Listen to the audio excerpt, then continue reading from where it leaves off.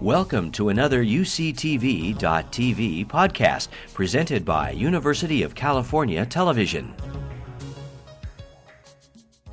I'm going to speak to the issue of the free rider, which George Williams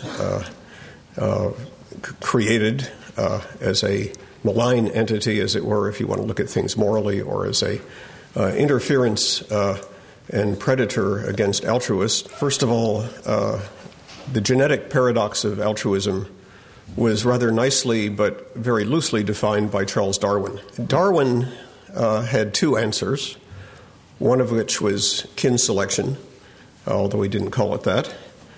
And I'm going to be speaking about altruism with my own definition, as it were, which is that altruism involves extrafamilial generosity.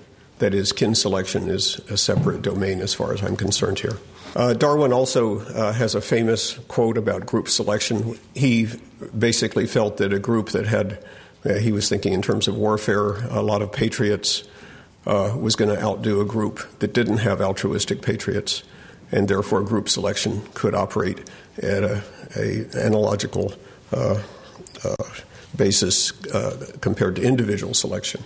The early sociobiologists on altruism were Robert Trivers as the sort of seminal idea contributor, and Edward O. Wilson and Richard D. Alexander.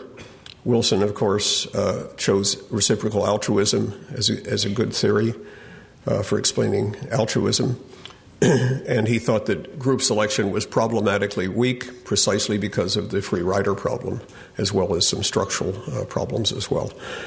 Richard D. Alexander brought in some new ideas, one of which was selection by reputation, also currently called costly signaling in one of its narrower interpretations. The idea being that the altruist would be chosen, as Randy was saying, would be chosen preferentially and therefore would have advantages of cooperation over non-altruists.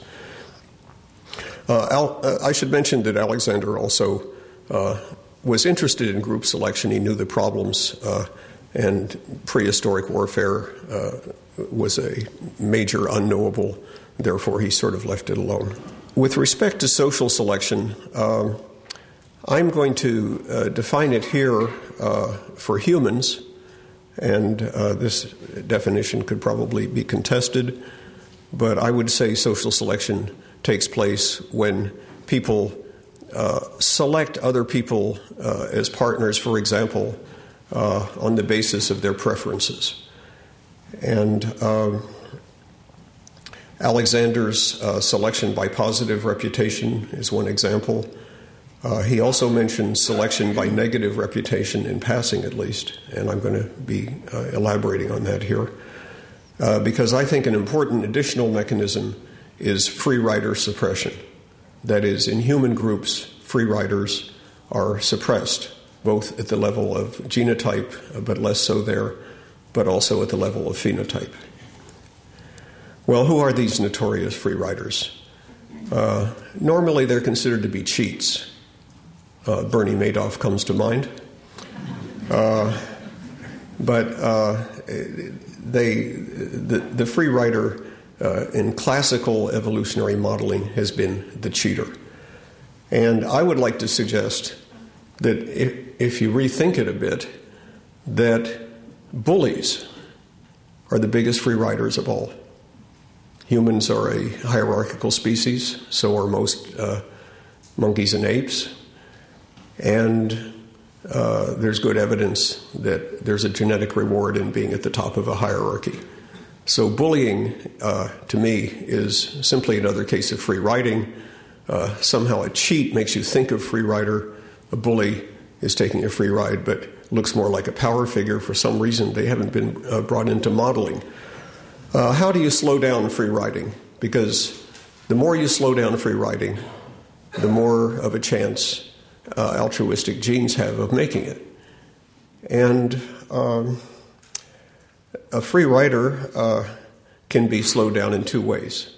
One way is to, at the level of phenotype, simply to make sure they don't express their free-riding tendencies, in which case the genes could stay in place, but there would still be not a disadvantage for altruists, because at the level of phenotype, the free riders are not taking advantage. Well, one way you do this is by the threat of punishment. If you have a human group that's moralistic, Trivers called it moralistic aggression, very, very universal in hunter-gatherers and all humans. People start worrying about outcomes in terms of groups turning on them, and therefore, let's say a bullying free rider will be cut down, or if he either will be cut down, or if he refrains from his behavior, then he can stay in a decent position genetically. But if he free rides, if he free rides too hard, as it were, he will be executed. Capital punishments, universal in hunter-gatherers, or other bad things can happen to him, like ostracism. People avoid him, he can't cooperate anymore, and so forth. So I would say that this is a human type of social selection, in some ways rather unique, even though in chimpanzees especially, but also bonobos, we do see social preferences working against bullies. Well, how did we get there? In terms of being able to act as groups to suppress free riding or punish free riders. If we look at ancestral Pan, which is my name for the ancestor that we share with chimps and bonobos roughly 6 million years ago, plus or minus a million. If we look at ancestral Pan, we'll see that there were subordinate coalitions that worked against high-ranking males. There have been several cases of probable disappearances, let's say, which might have been death, certainly wounding, certainly exile from the group, which is dangerous in a chimpanzee species because you're out in a peripheral area where you could be caught by an enemy patrol. So bullying has been treated as a problem by groups of chimpanzees. And also bonobos have a rather different pattern, which I'll get to presently. My hypothesis is that when people began to hunt large game, they had some novel problems, that the game had to be shared equitably, and an alpha male system wouldn't work. Therefore, they had to get rid of the alpha male system in order to do this. And that's a theme that I will be following up on.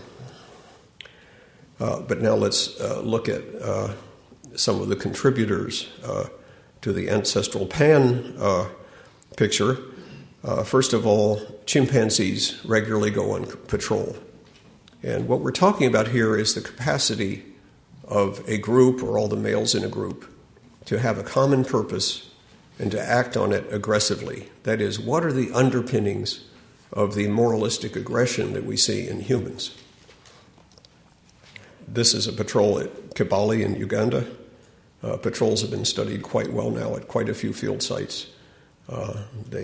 It's a systematic scouting of territory, looking for members of other communities to attack. There have been fatalities recorded across the breadth of Africa. And this is just a nasty picture of one chimp displaying at a dead enemy, but we'll pass that on. Bonobos. Bonobo females cooperate all the time, routinely, whereas with chimps it's rather episodic, to basically counter the domination of males. And males don't form coalitions among bonobos, so they are on their own against coalitions of females that basically have, in spite of the fact that they can't go up against a male individually very often, the females are considered to be co-dominant with males. And if we're thinking about a bullying free rider, I chose this particular picture off the internet because the male to the right has the look.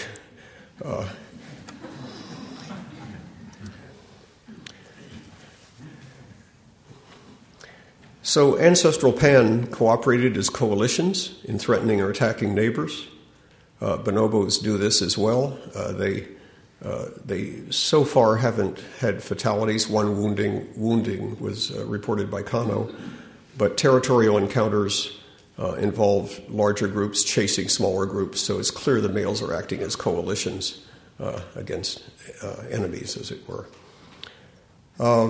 Ancestral Pan cooperated in coalitions then, because humans also do this, and therefore if chimps, bonobos, and humans all do it, Ancestral Pan did it. The name of that game is parsimony.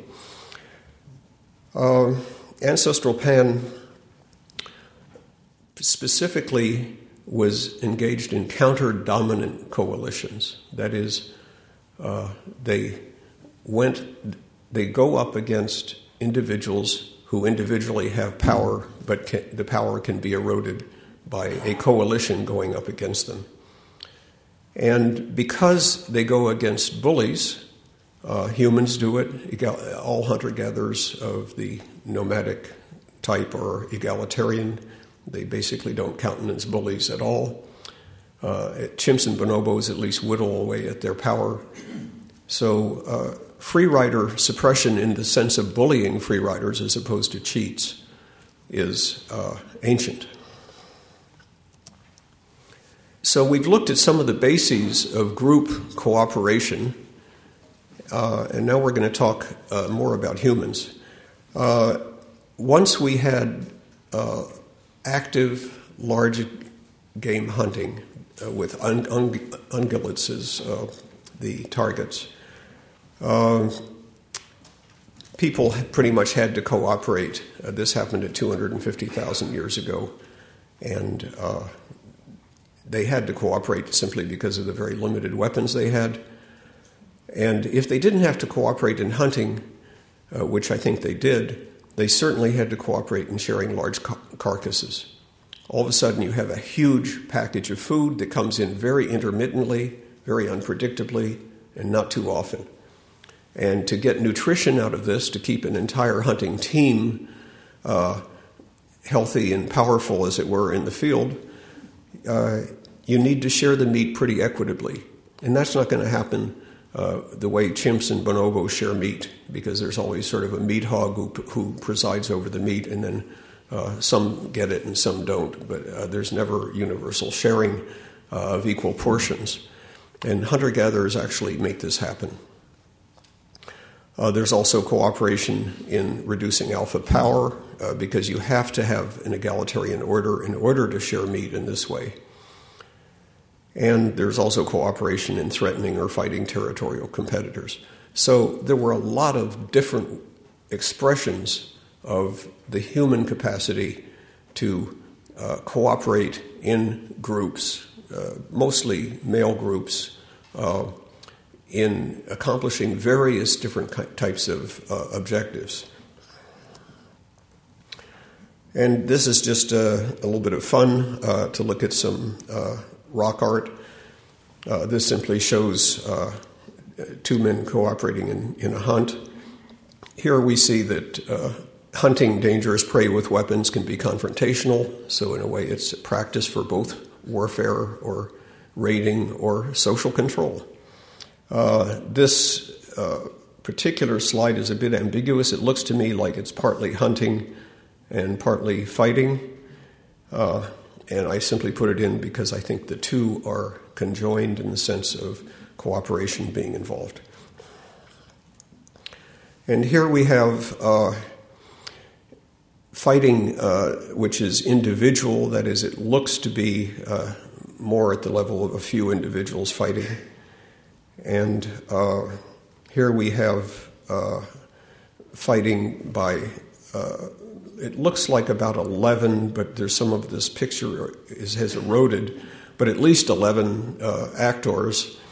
And if you think of a typical hunting band, that is large enough to share meat and has enough hunters to bring the meat in often enough so that it can be an important part of the diet, you need about 5 hunters per band. There's some very good theory out of human behavioral ecology that suggests that this is something that all social carnivores engage in. So here we have just about the right number of males, adult males, fighting to suggest that it's between 2 bands with about 5 hunters per band, with 11 total. And it may be a little bit larger, but bands generally tend to be 20 to 30 persons, which gives you 5 or 6 active hunters. And finally, we have the only recorded instance of non-literate human warfare, but it isn't exactly warfare. It's a New Guinea great fight. This is an example of 2 very large phratries or patra groups coming together, and they basically strut around and do maneuvers, and occasionally a couple of people get killed, and then they all go home. The same people also do pre-dawn genocidal attacks, so this is more like a medieval tourney, but it does show, you can see even in the picture, in the slide, you can see that there is patterning. These people are making maneuvers, as it were. It's highly coordinated and cooperative. Archaic Homo sapiens, 250,000 years ago, had at times cooperative warfare, depending on population density and defensibility of resources. They carried cooperative counter-domination much farther than their predecessors, I would guess, due to large game hunting, which created the need to get rid of the alpha male system so meat could be distributed efficiently. So alpha behavior, free-rider behavior, was thoroughly suppressed by social control. Social selection today. In human hunter-gatherers, bullies are free riders, probably much more than cheaters. And the threat of moralistic aggression by the entire band, the rest of the band, largely holds them in check. There's a wonderful book by anthropologist Jean Briggs, which talks about an Eskimo personality, a guy who really wanted to be aggressive, but he was so scared of people catching on to it that he was constantly stifling his aggressive nature, as it were. When people get out of hand, and I've looked at many hunter-gatherers in this respect, when they get out of hand, they are likely to get killed.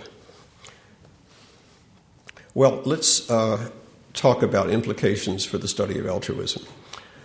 Free riders are a major problem in modeling the selection of extrafamilial generosity.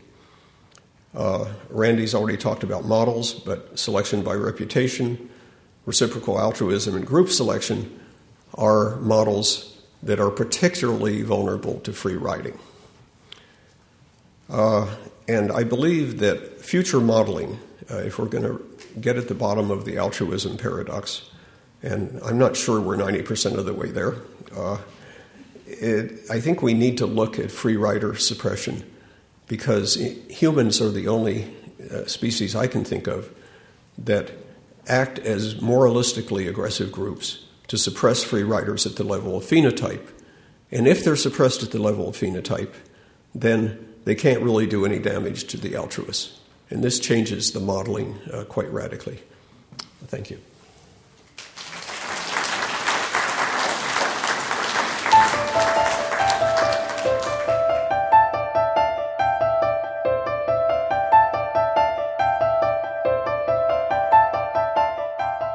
Okay, what I'm going to do today is talk about some concepts that we've already heard about. First of all, a very brief review about kin selection. And then I'm going to go on to talk about the notion of suppression of competition or suppression of free riders within groups. I'm going to do this in the context of the history of life, so we can really get a general idea about biology, about how cooperation's evolved, just to set a context for studying humans. And so let's first of all do a very simple review. of kin selection, just the basic principles, just as background. So when we see a mother lion or a mother elephant feeding their babies, we understand what's going on, right? The basic unit of success in biology is reproduction. And the basic unit of reproduction are parents providing resources for their offspring. But we know that in many cases, organisms do provide help to individuals that are not their direct offspring, but they might help their siblings, brothers and sisters, cousins, and so on. So we know that bees and ants will raise their brothers and sisters rather than raising their own direct offspring. Randy mentioned that squirrels give alarm calls. An alarm call is a dangerous thing. It calls attention to the individual who gives the call. And that squirrels are known to do this primarily when they're around their sisters and half-sisters, and they won't do it when the individuals around are non-relatives. So that's another example of individuals taking on risk for themselves in order to help other individuals that are not their direct offspring, but are kin. Even in bacteria now, there's a huge amount of evidence that bacteria behave much more cooperatively when they're around close genetic kin. Bacteria will, for example, secrete molecules that help to break down resources that other bacteria in the group can suck up. But when the degree of kinship among the bacteria is much lower, the bacteria don't do this as much, and they tend to compete much more with each other. So the degree of integration and cooperation among bacteria is strongly influenced by genetic relatedness. And this has actually turned out to be very important. And more we're going to see this in biomedical research, understanding the role of kinship and infection. So this is a way going in the other direction from this symposium. My own interests tend to be looking at very simple organisms and how these ideas apply. And we tend to think of early human groups as being mostly small kin groups where individuals are cooperating with brothers and sisters and other kin. But we know that kinship's not enough in the history of life, even in simple biology, to understand the cooperation that we see in nature, because we see many examples in nature of individuals acting in ways that seem cooperative with other individuals that are not genetic kin at all. This is not just in humans, but throughout the history of life. So going back to humans for a second, though, as a puzzle, and this is to some extent what this symposium is about, we know that through human history, group sizes have gotten larger. Perhaps kinship was very important in small groups initially, but now we have large nation states and groups where clearly individuals have gone far beyond kinship. So what are the general principles that might span all the way up through the history of life and on to humans? And the idea that I'm going to focus on, you can think of as constraints on competition within groups, things that tend to suppress the ability of individuals to compete with each other. So let's just imagine that we're in a group together, and there's some resources, and there's no rules at first or constraints, and so there's some resources, and I could take those resources for myself from you, and that might be a benefit to me.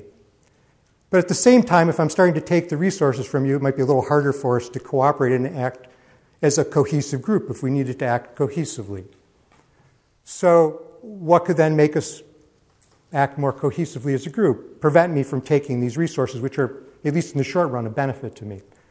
And one thing that would be, in a very abstract sense, would be mechanisms that acted to suppress internal competition within groups.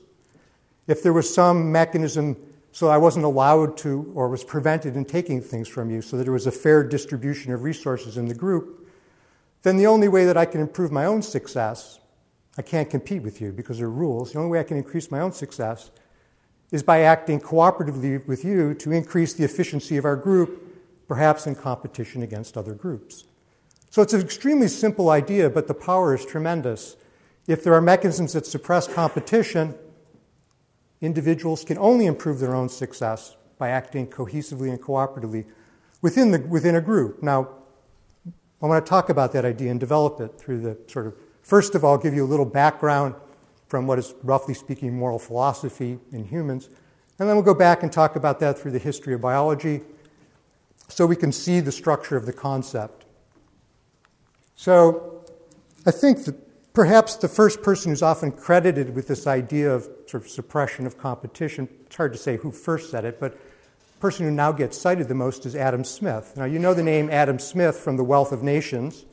Of course, a very famous book, thought to be the first discussion of free markets and competition, capitalism, and also ascribed to Adam Smith is the notion that free markets are very efficient for groups, right? If you simply leave individuals to pursue their own selfish interests, the invisible hand, and out emerges beautiful cooperative markets where everybody's better off. Now, Adam Smith knew that was nonsense, okay? But nonetheless, everybody quotes Adam Smith as having said it. But Adam Smith didn't believe that, or certainly wrote against it. In fact, Adam Smith wrote a second book, which is also not as famous, but is quite well known. It was called Moral Sentiments. And I want to give you not a quote from Adam Smith, I'll tell you about that in a second, but from Egbert Lee, who was writing about Adam Smith. And what Egbert Lee said was, Adam Smith argued that if individuals had sufficient common interest in their group's good, they would combine to suppress activities of members acting contrary to the group's welfare.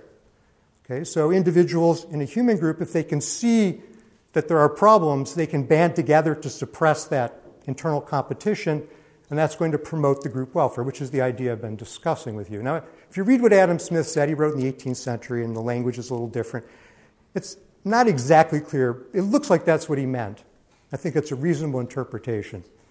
But turning to more modern studies, again, sort of in what we might call moral philosophy, there's a very famous idea, which is now widely known, called the veil of ignorance. You may have heard of this. It was published in a book by John Rawls in 1971.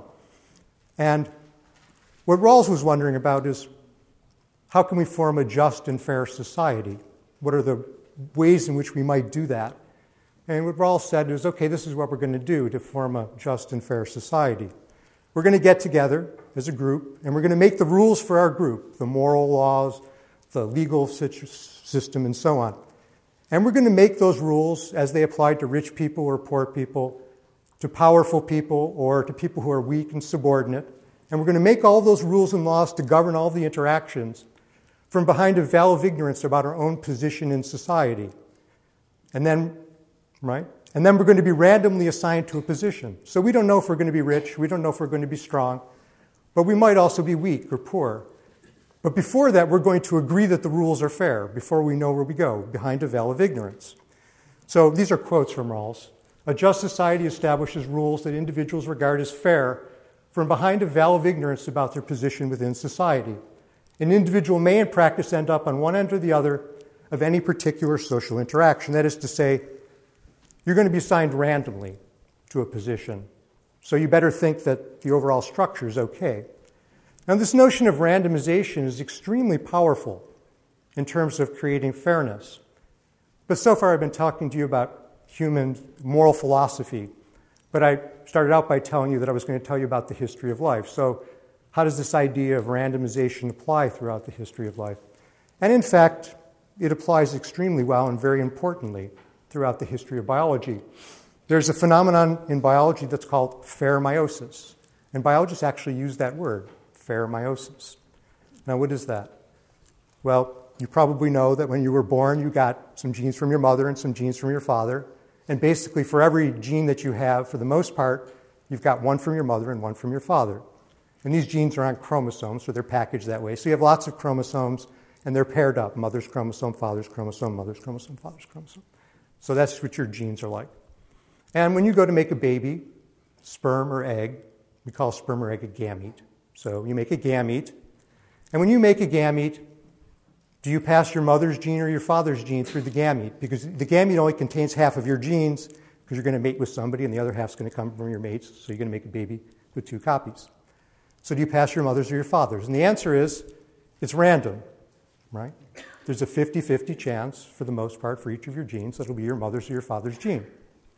So we say each gamete has an equal or random chance of transmitting the maternal or paternal copy. Randomization puts each chromosome behind a veil of ignorance. If we want to say it that way, biologists usually don't say it that way, but it's a reasonable point. Because the only way that a chromosome can increase its own contribution, number of copies of a chromosome to the future, is to increase the total number of babies that you make. Because each chromosome has a random chance of making it into each baby.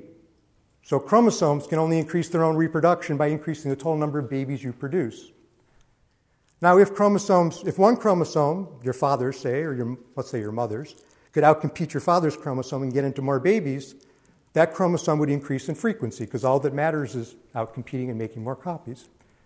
And that would mean that your chromosomes could compete, and you really wouldn't be an individual anymore so much because there would be competition within you over reproduction. And that may sound weird, but it happens throughout genetics. We call that meiotic drive, where there's competition between chromosomes. So the very notion of you as an individual, which you accept so fully and completely, is actually completely dependent through the history of life on this notion of randomization and fairness. That's what makes you into an individual, because it joins together all of your chromosomes into a common interest. The only way each gene and chromosome can increase its success historically is by increasing the success of you as an individual.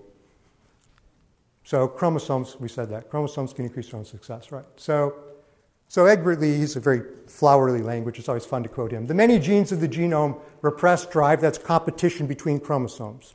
Repressed drive is if we had to do with a parliament of genes which so regulated itself as to prevent cabals of a few conspiring for their own selfish profit at the expense of the commonweal. Okay, that's very flowery. But it's actually not very far off, because we know that fair meiosis doesn't just happen. If you're a biologist, there's never integration and cooperation without something behind it. And in fact, in your genome, and in the genomes of all organisms that have this process, are a lot of mechanisms that suppress internal competition. We know that because we see it break down, and we see the unity of the genome breaking down in some cases.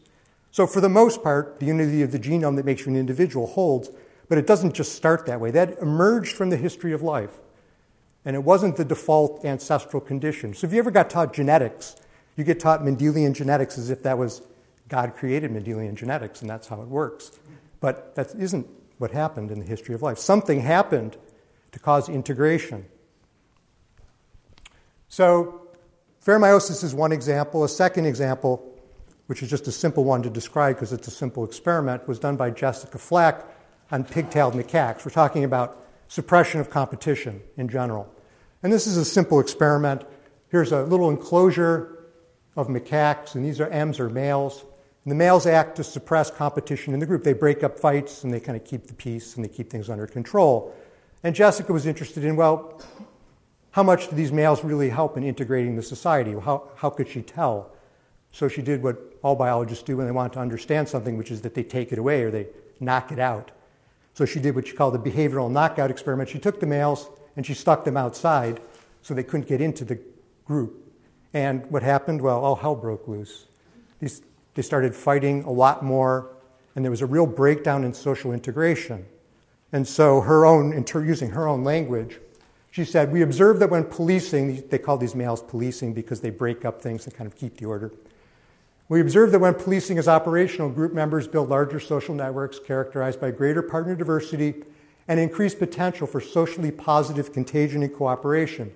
Without policing, high conflict frequency and severity leads to more conservative social interactions and a less integrated society. So that's a fancy way of saying all hell broke loose. But that's basically, if you read the paper, that's what happened. There was really a real breakdown in social order. A lot of the standard cooperative behaviors, grooming, affiliated behaviors of primates really decreased tremendously without that imposition. And these males were not just breaking up fights with kin. They were sort of acting really in the group as an overall structural organizers.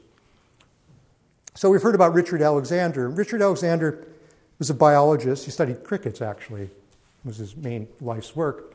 But he became interested in humans, and he's often quoted in these studies about human sociality because he was looking over the history of life and really trying to understand from the history of life and what we know about cooperation in the history of life, how we could understand what happened in human evolutionary history. This transition in particular from small groups to as group sizes got larger and larger throughout human history, and how we could understand the transcendence of kin groups. And Alexander said, the function of laws is to regulate the reproductive and I think selfish strivings of individuals and subgroups within societies in the interest of preserving unity in the larger group. Presumably unity in the larger group feeds back beneficial effects to those that propose, maintain, adjust, and enforce the laws.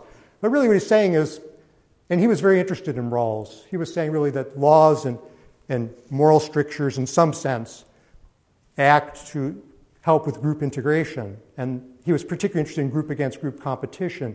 And so in this sense, the integration of groups really depended on this internal suppression of competition through laws and moral strictures and these sorts of things. And so this was his view of human evolutionary history, or human history in any case. Now, going back to the history of life, John Maynard Smith was thinking about the span of the history of life and cooperation, as I sort of indicated briefly today. And Maynard Smith had this very nice 1988. He said, one can recognize in the evolution of life several revolutions in the way in which genetic information is organized. Again, my point is, we didn't start out with these complex genomes with meiosis. That's something that evolved. In each of these revolutions, there has been conflict between selection at several levels: genes and genomes, individuals and groups, and so on. The achievement of individuality at the higher level, or cohesiveness of a group at a higher level, has required that the disruptive effects of selection at the lower level be suppressed. And so, to me, the two great principles in the history of life of cooperation are kin selection, which gets talked about a lot. This notion of suppression of competition internally, it gets mentioned. People sort of understand it. We had one person mention it quite prominently. But the degree to which it's integrated into the very basis of everything we know about the history of life, I think is not as widely appreciated as it should be. To me, kin selection and suppression of competition are the two great forces in the history of life. Now, reciprocity and reciprocal altruism and game theory ideas, okay, that's great for fish and humans, but most of the history of life isn't with fish and humans and brains, right? It's with very simple organisms. And we see these principles then really organizing throughout the history of life. And I think that it's helpful to have that span and perspective when talking about humans. It doesn't answer any particular problem about humans, but certainly if you ever want to read Alexander, you have to understand that background, that he's really coming from this perspective. And so I think that's, since I don't study humans and I was asked to speak today, I think that's what I could bring to you, is something about that biological perspective, just to give you a little background and context. So thank you very much.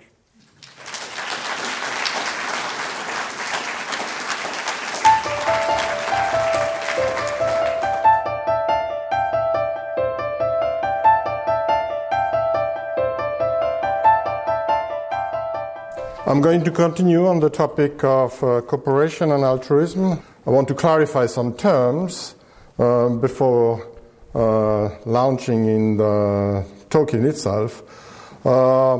We tend to consider four different outcomes of social behavior: selfish, altruism, cooperation, and spiteful. And generally, it is considered from the cost or the benefit it gives to the actor.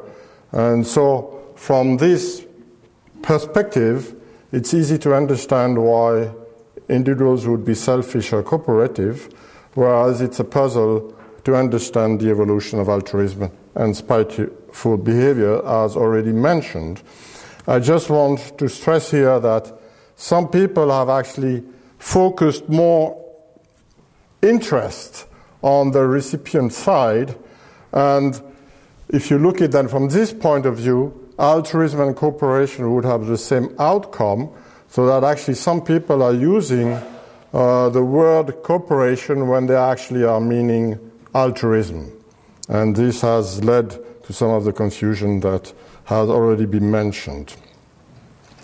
As to be expected, and you are going to see it probably many times, the Hamilton rule was very influential in explaining the evolution of altruism. And the relatedness factor was the base of this kin selection theory. I want simply to remind people that you have also in this equation the benefit and the costs of the behavior that is performed, and that is actually strongly influenced by the ecological conditions under which the behavior is observed. And that's obviously where I'm going to concentrate the rest of my talk. Examples of animal cooperation have been numerous. I'm just citing a few of them. Obviously, Bob Hamilton was interested in understanding this puzzle of honeybees workers that are sterile but work all their life to help their sisters. And this was explained to be the classic example of kin selection. Even if we now know it doesn't always work that easily, it's still a textbook example for the evolution of altruism through kin selection. The other one is also mentioned, cooperation, which some people call mutualism, which is the classical case in hunting of hyenas for sure, where the hunting success increases with the number of hunters taking part in the hunt. The lions was a textbook example of cooperative hunting. More recent observations have actually shown it is not the case, in the sense that the individual success decreases when more lions are hunted together, and so it was mainly explained by a byproduct of sociality. I could go on listing some examples. Just simply, we kind of could say that we all agree, except that you heard maybe already mentioned that it's not so easy. All agree that, cooperation and altruism is observed in animals and in humans. But more recently, there has been strong claims in the literature trying to declare that cooperation and altruism is uniquely human, or is very special in human, and that so non-human animals will not be able to cooperate and be altruist. Some examples of a science paper by Ernest Fair and one of the collaborators about the puzzle of human altruism, where he is claiming very strongly that, different from all other animal species, human altruism is very unique. And I wanted to stress that his claim was actually based only on data he has been using with European subject, to be more precise, a student from the University of Zurich. On the other side, there have been other series of claims from the other side saying, as here, chimpanzees are indifferent to the welfare of unrelated group members. Here, the result from Keith Jensen, from Mike Tomasello's group in Leipzig, where they were saying chimpanzees are strict maximizers in replication of the ultimate game done with chimpanzees. And what I want to say here, that these claims here are again uniquely based on data collected with captive animals, one or at most, for John Silk's paper, 2 groups. Why do we have such a situation? On one side, people would say cooperation, altruism is seen in all elements, and this kind of a new trend, I feel, where they are proposing this strong difference between humans on the other side and the other animals on the other side. And I think a lot of it rests on a strong underestimation of the ecology. Let me stress this situation, and I think a part of the problem is I'm sure, I'm fully aware that nobody is going to claim I am following the ideas of René Descartes, who said that 300 years ago, but basically this Cartesian approach is kind of implicitly accepting the fact that whatever the social ecological conditions that an individual of any species is confronted with is not going to affect the cognitive development and therefore the expression of some of the behaviors they are presenting. And one of the most typical example of this attitude is the acceptance in some scientific circles, without any discussion, of data from captive animals as being representative for the whole of the species. Whereas on the other side, the Darwinian approach, a more evolutionary approach, would actually predict that we should see differences in the cognitive achievement seen in a species as a function of the socio-ecological condition faced by the individuals.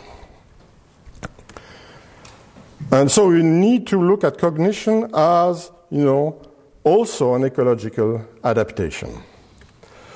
Let me give you a very few examples of the importance of the ecology on the expression of altruism in humans.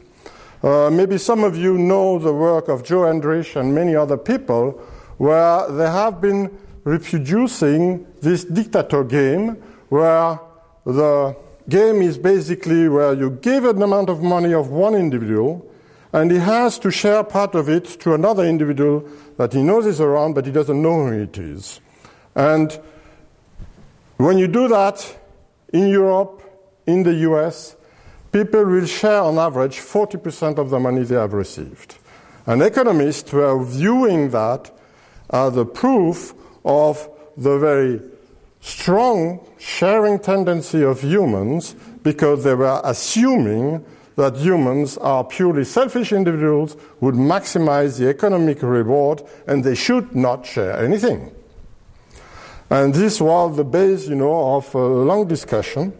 Joe Hendrich actually compared the sharing tendencies in this game in 15 different human groups. You have the American group was about 40 to 45%, and there is actually then a tremendous decrease of the proportion of the money individuals receive that they are going to share. And on the extreme side here, you would have the Hadza, the Tsaminane, that are sharing around 20% only. So you see a strong difference, and this difference has been explained by the tendency of economic integration in those societies. So there was, a kind of an ecological explanation for this difference we observe. So there were economists, Levitt and List, have been making a small breviary in Science 2 years ago, making us aware of the problems that economists are facing when they try to understand humans' behavior in real life compared in the laboratory. If you think that all US and European students, when they got money, share 42% of the money with unknown individuals, you, as humans, member of the species human, you should realize that there is something that is wrong there. Because whenever I go in the street, even in San Diego, asking for money for a very charitable, interesting causes, I will never get money for 40% of the money people have in their pockets from everybody there. So obviously economists, having the big advantage over other disciplines, economists know how humans behave. So they could realize that actually when you put a human in the lab, he is much more generous than he is in real life.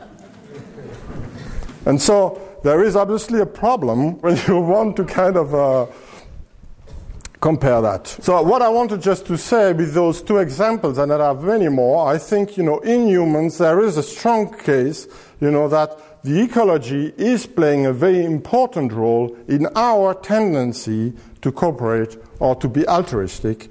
And so, since we all know, chimpanzees are our closest living relative, what we observe of the importance of ecology in the expression of altruism in human may have a similar effect in chimpanzees. So here, the group hunt tendencies of chimpanzees when they are hunting red colobus monkeys in each of these sites. The Gombe chimpanzees, the Mahale chimpanzees, the chimpanzees in Thai I've been working with, and the chimpanzees in Gogo, where John Mitani has been working. And you see a very strong differences between the three populations. In Gogo, they hunt in group, when they hunt almost 100% of the case. Whereas in Gombe, when they hunt in group, about, I think, in 30% of the case only. So there's a huge difference.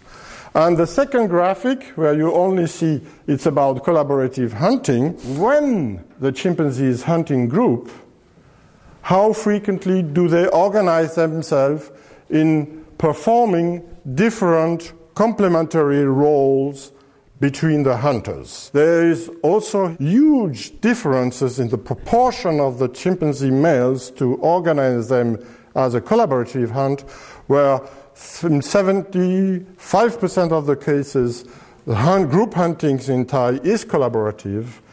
In Mahale and in Ngogo, the researchers have never seen this kind of collaborative organization, whereas in Gombe it is seen in 1/3 of the group hunts. So here again a strong difference.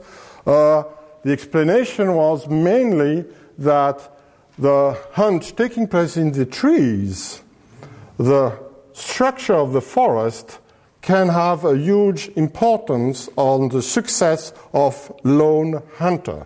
So if the forest is an interrupted canopy, you can actually corner the prey in an interruption of the forest, and the prey are much more easy to capture. Whereas if you have a continuous forest like in the Thai forest, you absolutely need to organize yourself as a group to be successful. We have seen in the wild 3 main ecological contexts under which chimpanzees cooperate. It's a territorial defense that is seen in all chimpanzees, as Christophe Boehm already mentioned, collaborative hunting that is a function of the difficulties of obtaining a capture, and predator defense, which is obviously also a function of the intensity of predation pressure on the chimpanzees. And in Thai, this is a very important aspect. Here, the sharing tendency of the chimpanzees, when on the left, sharing for meat, and the meat sharing is a very interesting one because half of the events of meat sharing is active, the meat owner facilitating the access to the meat in Thai chimpanzees, whereas it is much less frequently active in Gombe chimpanzees. And the fascinating aspect in Gombe chimpanzees is that they are kind of explaining meat sharing through harassment, in the sense that the beggar would make some gestures preventing meat owner from eating. And we have never seen that in Thai chimpanzees. And another graphic comparing the tendency of the chimpanzees to share tool-acquired food. In Thai, here you have an histogram showing that when they are cracking nuts, mothers share actively a lot of the nuts they acquire. And on the right side, Gombe termite fishing, where termites are never shared actively by the mother with their infant. A very interesting, very surprising result. Altruistic adoptions. Chimpanzees, obviously, mothers may die, and in half of the case in the Thai forest, the orphans are adopted by another group member, and in half of the case of the adoptions, it's a male that is adopting the orphans in the Thai chimpanzees. And in these 2 cases, we could actually test for genetic paternity and show that these 2 males adopting the babies were not the father of the infant, and they were a true case of altruism. So we showed 4 ecological contexts where food sharing happens regularly in chimpanzees for rich clump food. Adoption is seen also in all chimpanzee population. We may have a higher tendency of male adoptions by Thai chimpanzees than in other populations, but female adoption is also common. Infants that are in very threatened situation, especially here when facing leopards or when facing neighboring groups, can be rescued, helped by other group members. And another very intriguing case is the tending of injured individuals that in Gombe has been seen to be strictly restricted within closely related individuals, mother, infant, or siblings, whereas in Thai it is spread out throughout the whole group and can be provided for many weeks. To just come back on the question of how we can use captive data to understand cooperation and altruism. All the experiments done with chimpanzees on cooperation and altruism have basically provided very mixed results in different cases. However, none of them have tested the individuals in the ecological context relevant to wild chimpanzees. And therefore, I think the ecological validity of captive study is extremely questionable when you want to understand cooperation and altruism. Take-home message. I think if we want to make claims about altruism and cooperation, we have to be very careful and be population-specific and ecological sensitive when we make this comparison. And this is even more so if you want to compare between species. To me, nowadays we have no data showing that cooperation or altruism is uniquely human, as so many people are starting to claim. And to me, I think there is a strong signal showing that actually in both chimpanzees and humans, ecological factors are very important for the understanding or the expression of altruism. I thank you for your attention. You've been listening to a podcast by University of California Television. For more information about this program or UCTV, visit us online at uctv.tv.